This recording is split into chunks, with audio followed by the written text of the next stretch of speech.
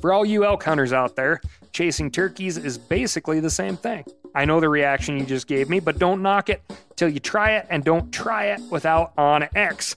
The Hunt app will not only help you find new areas on public ground, but I use it to find out landowner info to get permission on private ground that I see birds on as well. OnX Hunt has a special offer for you. Use code CAL to receive 20% off your membership at onxmaps.com/hunt and find more birds this spring. Hey, I just sat down with the owners and operators of Maui Nui Venison. They're on a mission to balance axis deer populations on Maui while giving back to the community and run a totally sustainable operation. For folks like me who want to get your own meat but aren't always successful, you can become a snack subscriber, get some axis deer sticks sent right to your door. Visit MauiNuiVenison.com. That's MAUINUI.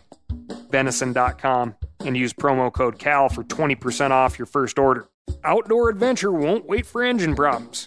Things like hard starts, rough performance, and lost fuel economy are often caused by fuel gum and varnish buildup.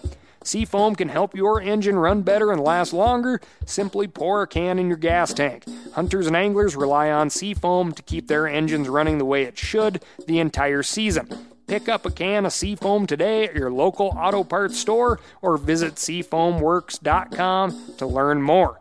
That's seafoamworks.com to learn more. From MeatEater's World News Headquarters in Bozeman, Montana, this is Cal's Weekend Review presented by Steel. Steel products are available only at authorized dealers. For more, go to steeldealers.com. Now, here's your host, Ryan Cal Callahan. You've got mail. One of the easiest ways to open up 1/7 of Maryland's public lands would be to get their archaic blue laws that prevent Sunday hunting repealed. Closing Sundays to hunting should be a violation of Americans' constitutional rights. I work my ass off 5 days a week for and crap benefits. I'm a talented welder and fabricator. It's just the nature of the beast. I'm lucky to get off for 2 days during the weekend. The fact that Americans are robbed of one of the 2 days that present an overwhelming majority of the U.S. population with the best, most viable options for long-term hunting success and enjoyment is effing BS. I got into hunting late, about 6 years ago, fell in love with it, and dove all in. 6 years later, I have all but succumbed to the fact that it's just not set up to be a viable pastime for working Americans. I can go on for hours, but the fact is, allowing Sunday hunting would absolutely be a positive for the entirety of the hunting community. It's insane that it's not allowed federally, or at least on private land, but it should be on public land too. Sorry, I know it's not really a land access initiative thing, but I think it's valid. This week, we're talking a lot about access and land access initiative, what's going on legislatively, and so much more. But first, I'm going to tell you about what's going on in my week. And I'll tell you, old Chester and I, who goes by the handle Muskie Chet on the Instagram, went out after some early season walleye. It's been cold and snowy here in Montana, and the water temps were about 34 degrees. I have generally poor luck when it comes to early season walleye, and I may just enjoy making fun of you serious walleye anglers more than catching walleye, but I still want to catch them when I go out. Anyway, it was super cold, no other boats on the lake, which is not typically indicative of good walleye action. Seems to me that walleye anglers, despite their $80,000 worth of boat and gear, if not more, tend to stick together on the water as if they could sink at any moment and need to be within spitting distance of another equally fancy boat in order to be saved. Anyway, we were out all by our lonesomes, and we managed to put 2 whole walleye in the boat. Each one could have been eaten by a healthy Lake Cascade perch. Then, old Chet gets a hit and gently reels in a walleye I will not soon forget. The fish hugged the murky depths of the 12 feet we picked it up in. I wouldn't really say it was running, but I will say it didn't immediately come to the surface. The fish held out just long enough for us to guess we'd snagged a carp or a big spawned up rainbow trout. Then she surfaced. about 15 feet off the back of the boat, shining gold with a bright white fin tip. And we said collectively, "Holy crap." Chet stepped back with rod bowed. I moved forward with his busted net, which was far too small. We got her nose into the net just as the hook slipped her beak, and the biggest walleye we may ever see was suspended in the vacuum of the boat wake, laying in the net. I knelt, slid a finger behind her gill plate, and without any heroic actions on her part, hoisted her to the shaky-kneed, walleye-obsessed Muskie Chet, a.k.a. Chester Floyd. You could see that Midwest adrenaline course through his veins. Chet put her in the live well, which was amazing because she made the other two walleye in there look like bait in the box, or just like totally different species of fish. I grabbed my trusty Stanley measuring tape out of my bag, and that fish went 33.5 inches long with 21 inches of girth. A true fish of a lifetime. If we'd only had a scale in the boat, it would also be the new catch and release state record. I'm confident of that. That is, if we'd had a scale. The continuing adventures of Chester the Investor. Come to Papa Moon. That's it. Come on. How's that for a fish story? Huh? Ended up taking 3 walleye home to the freezer to boot. In other news, you have got to get on the Meat Eater Auction House of Oddities. It is coming to a close very soon after you hear this podcast. Bid on some outstanding gear. My buddy, Old Timey Hockey, has a pile of official Bauer hockey gear, and he'll record for you a custom message for yourself or a friend.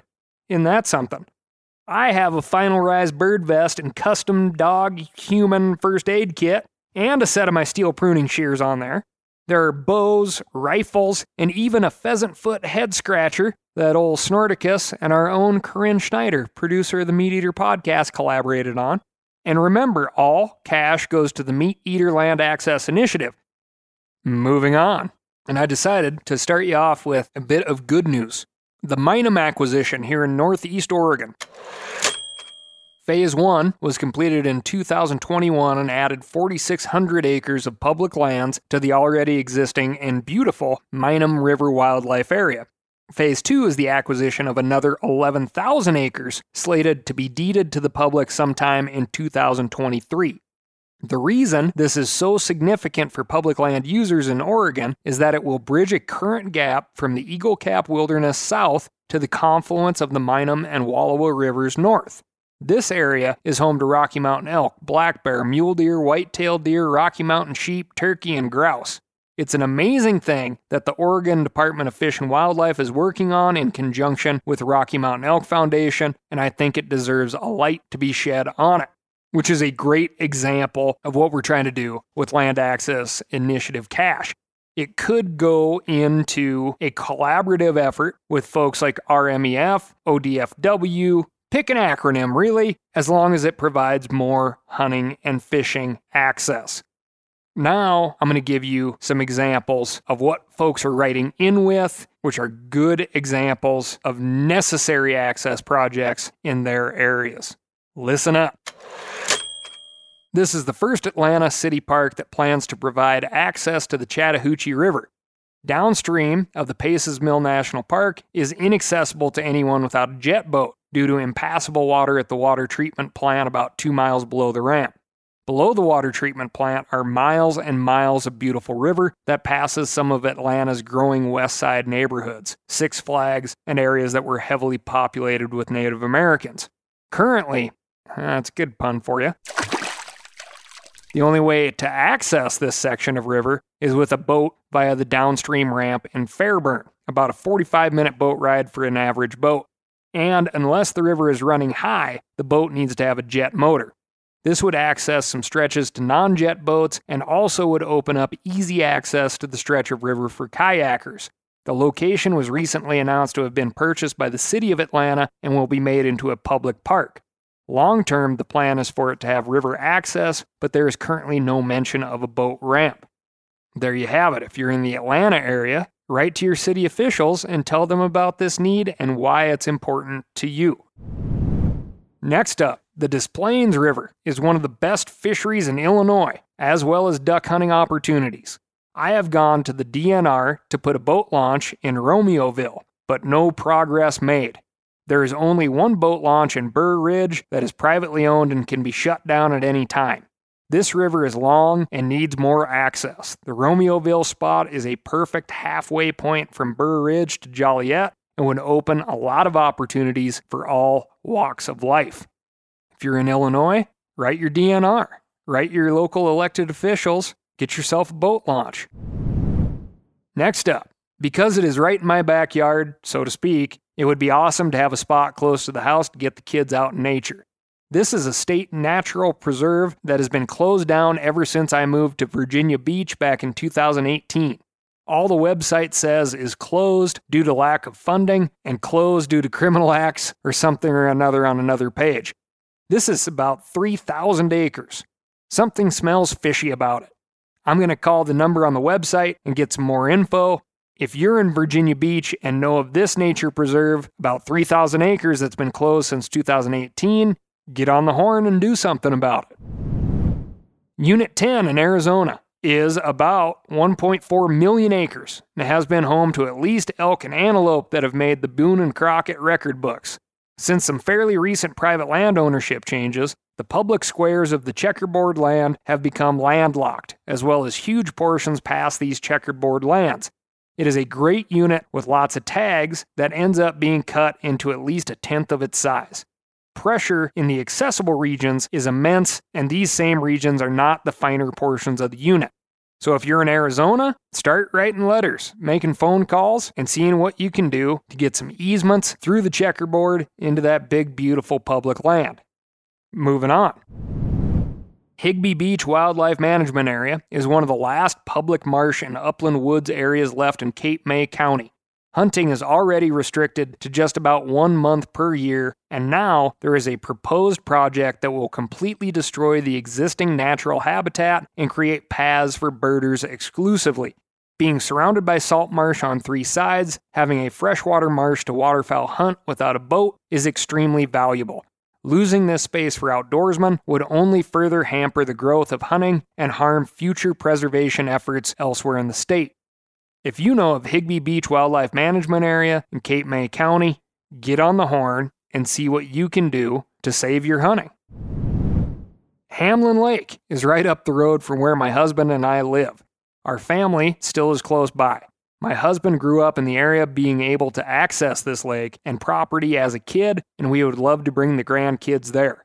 There is a waterfall that Kootenai County owns coming out of the lake that people ice climb but legally don't have access.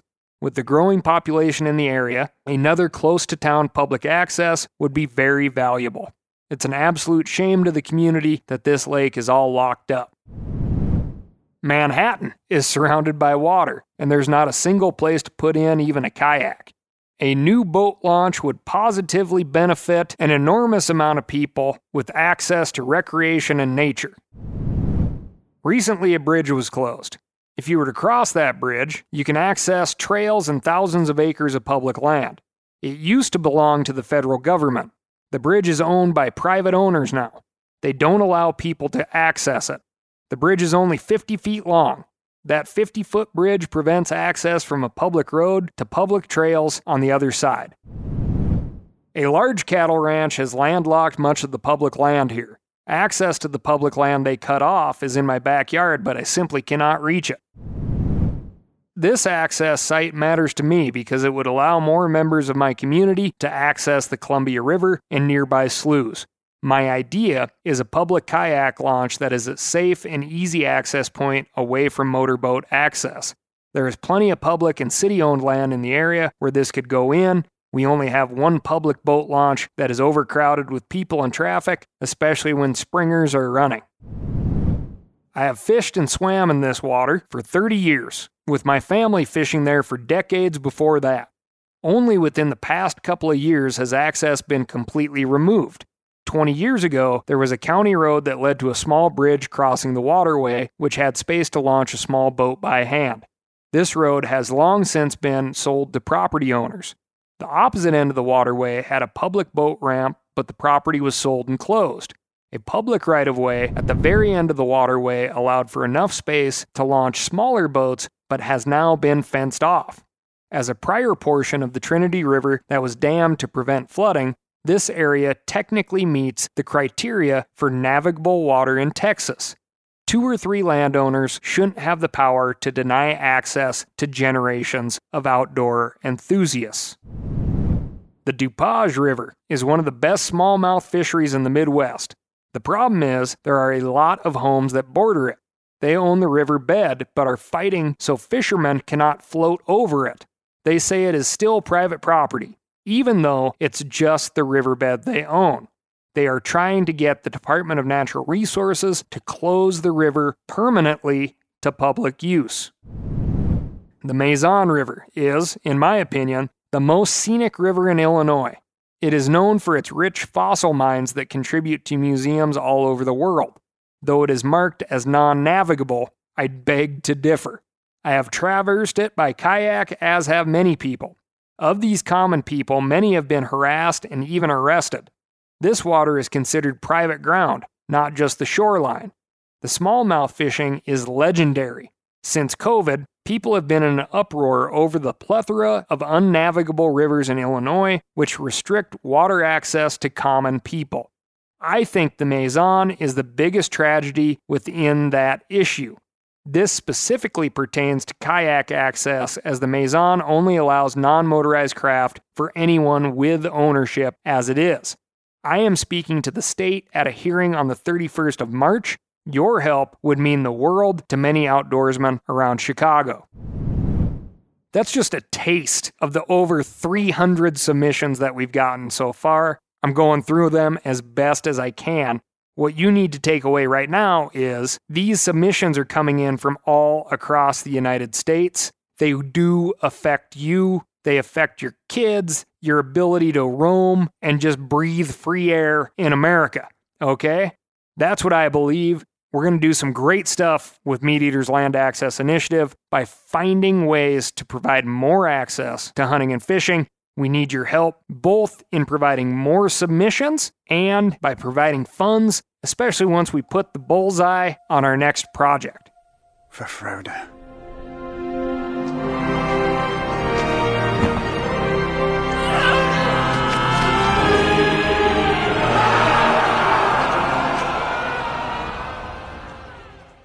For all you elk hunters out there, chasing turkeys is basically the same thing. I know the reaction you just gave me, but don't knock it till you try it, and don't try it without OnX. The Hunt app will not only help you find new areas on public ground, but I use it to find out landowner info to get permission on private ground that I see birds on as well. OnX Hunt has a special offer for you. Use code CAL to receive 20% off your membership at onxmaps.com/hunt and find more birds this spring. We've all seen plenty of gadgets and fads come and go, but here's one product that stood the test of time: Seafoam Motor Treatment.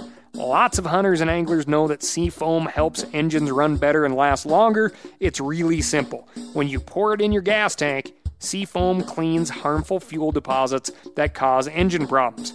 I'm talking common stuff like hard starts, rough engine performance, or lost fuel economy.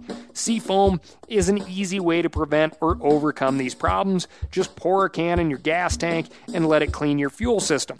You probably know someone who has used a can of Seafoam to get their truck or boat going again. I guarantee you've listened to them because I use it regularly. People everywhere rely on Seafoam to keep their trucks, boats, and small engines running the way they should the entire season. Help your engine run better and last longer. Pick up a can of Seafoam today at your local auto parts store or visit seafoamworks.com to learn more. Hey, I just sat down with the owners and operators of Maui Nui Venison. You've heard that name before because I've talked about them here on this podcast. They're on a mission to balance axis deer populations on Maui while giving back to the community and run a totally sustainable operation. Now, it's wild axis deer, which is an invasive species, but this operation is monitored and observed by the USDA, and they can commercially sell axis deer. Last time I went out to Maui to hunt axis, I did not kill one, which is where Maui Nui Venison would come in. Very handy for folks like me who want to get your own meat but aren't always successful and still want to have something in the freezer or handy in the form of a snack stick that is as close to getting your own as you can get, which is what Maui Nui venison is. You can become a snack subscriber, get some Axis deer sticks sent right to your door. Visit MauiNuiVenison.com. That's MAUINUI venison.com, and use promo code CAL for 20% off your first order. Moving on to the legislative updates. Legislative sessions are wrapping up in most states, and I wanted to circle back on 3 bills we've mentioned earlier this year. In Kansas, Governor Laura Kelly just signed a bill that would create a lifetime hunting and fishing license for kids. Parents, guardians, or other adults will be able to purchase a $300 lifetime combo license for kids 5 and under, or a $500 lifetime license for 6 and 7-year-olds. The policy will sunset in 2032. As we discussed back in episode 150, the Kansas Department of Wildlife and Parks opposed the measure, apparently because a $300 lifetime license would result in less funding than annual combo licenses. The bill passed unanimously in the Senate and by a 73-vote margin in the House. From a funding perspective, I guess you have to hope that the little tykes never get serious about their hunting and angling. They get a couple seasons in and decide it's not for them, which is hard to root for. So instead, just hope that their folks are able to explain what a great deal they set them up with and how they should look for opportunities to pay forward on their good fortunes. I know I'm a sucker for the voluntary fees and donations that are mixed in with license purchases and tag applications these days. Next up, Mississippi bow hunters will have an opportunity this September to go after velvet bucks. Governor Tate Reeves signed a bill on April 14 that instructs the Mississippi Commission on Wildlife, Fisheries, and Parks to establish a 3 to 5 day velvet bow hunting season at some point between September 10 and September 20. Only bucks that meet antler criteria for the respective deer management unit can be harvested, but the season will be open on both private and state land. The bill passed unanimously in the Senate and only received 2 nay votes in the House. Over in Washington, D.C., the U.S. Congress recently approved the most important public land bill since the Great American Outdoors Act, the MAP Land Act, just passed the U.S. Senate by unanimous consent and is headed to President Joe Biden's desk. You can read more in Katie Hill's article on themeateater.com, but the MAP Land Act would require federal land management agencies to digitize their public land data. This would make information on trails, easements, and property lines accessible on digital maps like OnX, which could significantly increase our ability to legally access public land. For example, digitized easements could tell hunters, anglers, and other public land users about previously unknown legal routes to sections of public land. To my knowledge, President Biden hasn't said whether he supports the bill, but given the massive bipartisan support the MAP Land Act has received, I'd say the odds are in favor. Great opportunity to call your elected officials and thank them for supporting great legislation. I'm the map, I'm the map, I'm the map, I'm the map, I'm the map! Moving on and back to the fishing desk, in a way. The aquarium trade has a demand for new and unusual, and instead of finding it in the wild, scientists genetically modified fish to glow neon. Of course, these fish happen to escape into the Atlantic forest region of Brazil.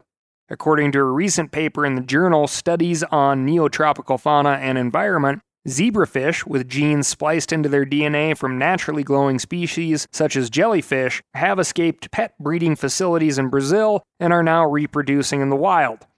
I know what you're thinking. Shouldn't Jurassic Park be required reading for people in these facilities? Nature finds a way, team. The transgenic glowing zebrafish have become extremely popular with aquarium owners, and one strain even goes by the trademark name glowfish. That's glow without the W. Transgenic means any species with a genome modified with DNA from another species. That can happen artificially, as with the zebrafish, or naturally, as with the Deloid rotifers we covered back in episode 114, who take DNA from the algae they eat and incorporate it into their own genome, which is extremely cool. Brazilian biologists are very concerned that the glowing zebrafish seem to be reproducing quickly and competing with native fish for insects. However, I'm not totally concerned, as we fishermen spend a lot of extra money on baits that glow. So I'd kind of expect these fish to get gobbled up super fast. But I guess we'll find out if we fell for the hype of a glow-in-the-dark marketing scheme if these living versions of the banjo minnow survive very long. Which makes me think, and stay with me here, what if we spliced a bit of jellyfish DNA into a few pythons and released them into the Florida night? Maybe once you could see these pythons glowing in the dark, hunters would stand some chance of finding them and controlling their numbers. And considering how many pythons are likely out there, you could probably be able to see the Everglades glowing from space. Isn't that something? Moving on to the reverse extinction desk. In October of last year, the U.S. Fish and Wildlife Service declared that 23 species of birds, mussels, bats, and fish had gone extinct. One of those species, the ivory-billed woodpecker, had been on the endangered species list since 1967, but hadn't been officially seen since 1944. The key word here is officially. Lots of people claim to have seen one since 1944, but lots of people also claim to have seen black mountain lions in Arkansas, Elvis in Walmart, Sasquatch, even myself in bars that I've never even frequented. You can't trust them, is what I'm saying. The ivory-billed woodpecker suffered from deforestation and overhunting in the 1800s, and only very small numbers survived into the 20th century. Lacking enough hard evidence that any individuals existed in 2021, the U.S. Fish and Wildlife Service determined that the ivory-billed woodpecker had indeed gone extinct. But that may not be the end of the story. In a new research paper that has yet to be peer-reviewed, a team of biologists claim to have documented photographic evidence that ivory-billed woodpeckers still live. Like feathery CIA agents with a taste for gumbo in an undisclosed location in Louisiana. A 9-year search from 2012 to 2021 yielded photographs and videos that the team collected using trail cameras and a drone. Researchers also claim to have seen and heard the bird on numerous occasions, though they do not submit those sightings as official evidence in their paper. You can see the photos for yourself by following the link in the episode description. But to my eyes, they're not as conclusive as I would have hoped. Despite how far photographic technology has come in the last few years, the photos are grainy and appear to be shot from a long distance. If you've ever struggled to see the points on a buck's rack in poor quality trail cam footage, you can imagine the experience, right? To help me decipher these photos, I reached out to the paper's lead researcher, Dr. Stephen C. Latta. I asked him why his team believes they captured ivory-billed woodpeckers and not the similar-looking but much more common pileated woodpecker. Dr. Latta told me that there are a few important points about these photos. First, even though it's hard to tell, the photos do show the ivory-billed woodpecker's distinctive white saddle that forms when the bird's wings are closed against its back.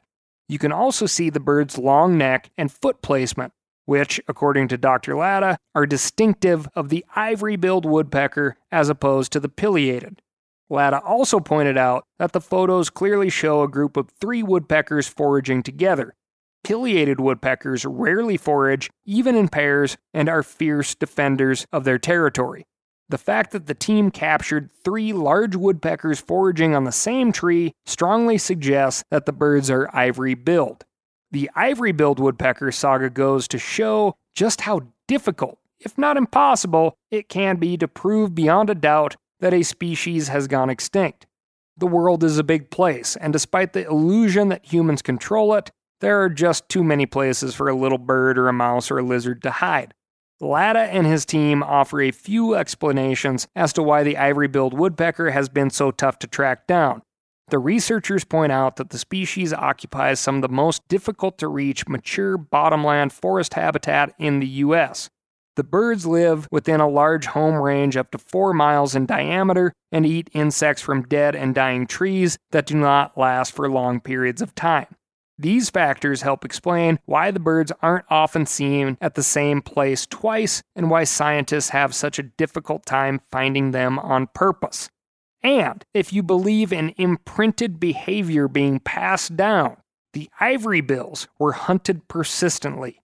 The intensity in which they were hunted actually increased when it was known that their numbers were dwindling and the birds were likely to go extinct.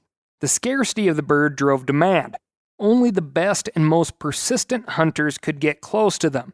If they do in fact exist in this Louisiana swamp, these birds are the descendants of birds that became so wary of humans and so good at avoiding them that they were in fact believed to be extinct. So, the next time you're wandering through the bottomlands of Louisiana, keep your eyes and ears peeled. Here's what you're listening for.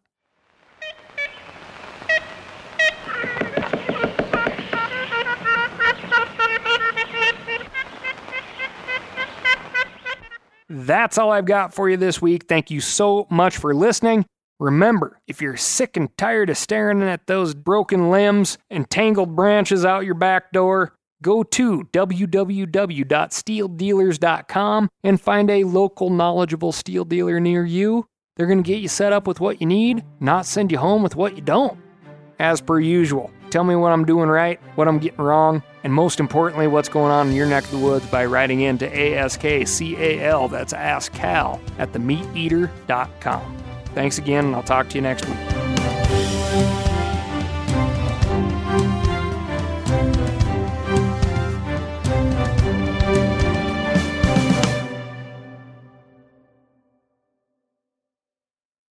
Outdoor adventure won't wait for engine problems. Things like hard starts, rough performance, and lost fuel economy are often caused by fuel gum and varnish buildup. Seafoam can help your engine run better and last longer. Simply pour a can in your gas tank. Hunters and anglers rely on Seafoam to keep their engines running the way it should the entire season. Pick up a can of Seafoam today at your local auto parts store or visit seafoamworks.com to learn more. That's seafoamworks.com to learn more. Hey, I just sat down with the owners and operators of Maui Nui Venison. They're on a mission to balance axis deer populations on Maui while giving back to the community and run a totally sustainable operation. For folks like me who want to get your own meat but aren't always successful, you can become a snack subscriber, get some axis deer sticks sent right to your door. Visit MauiNuiVenison.com. That's MAUINUI venison.com and use promo code CAL for 20% off your first order.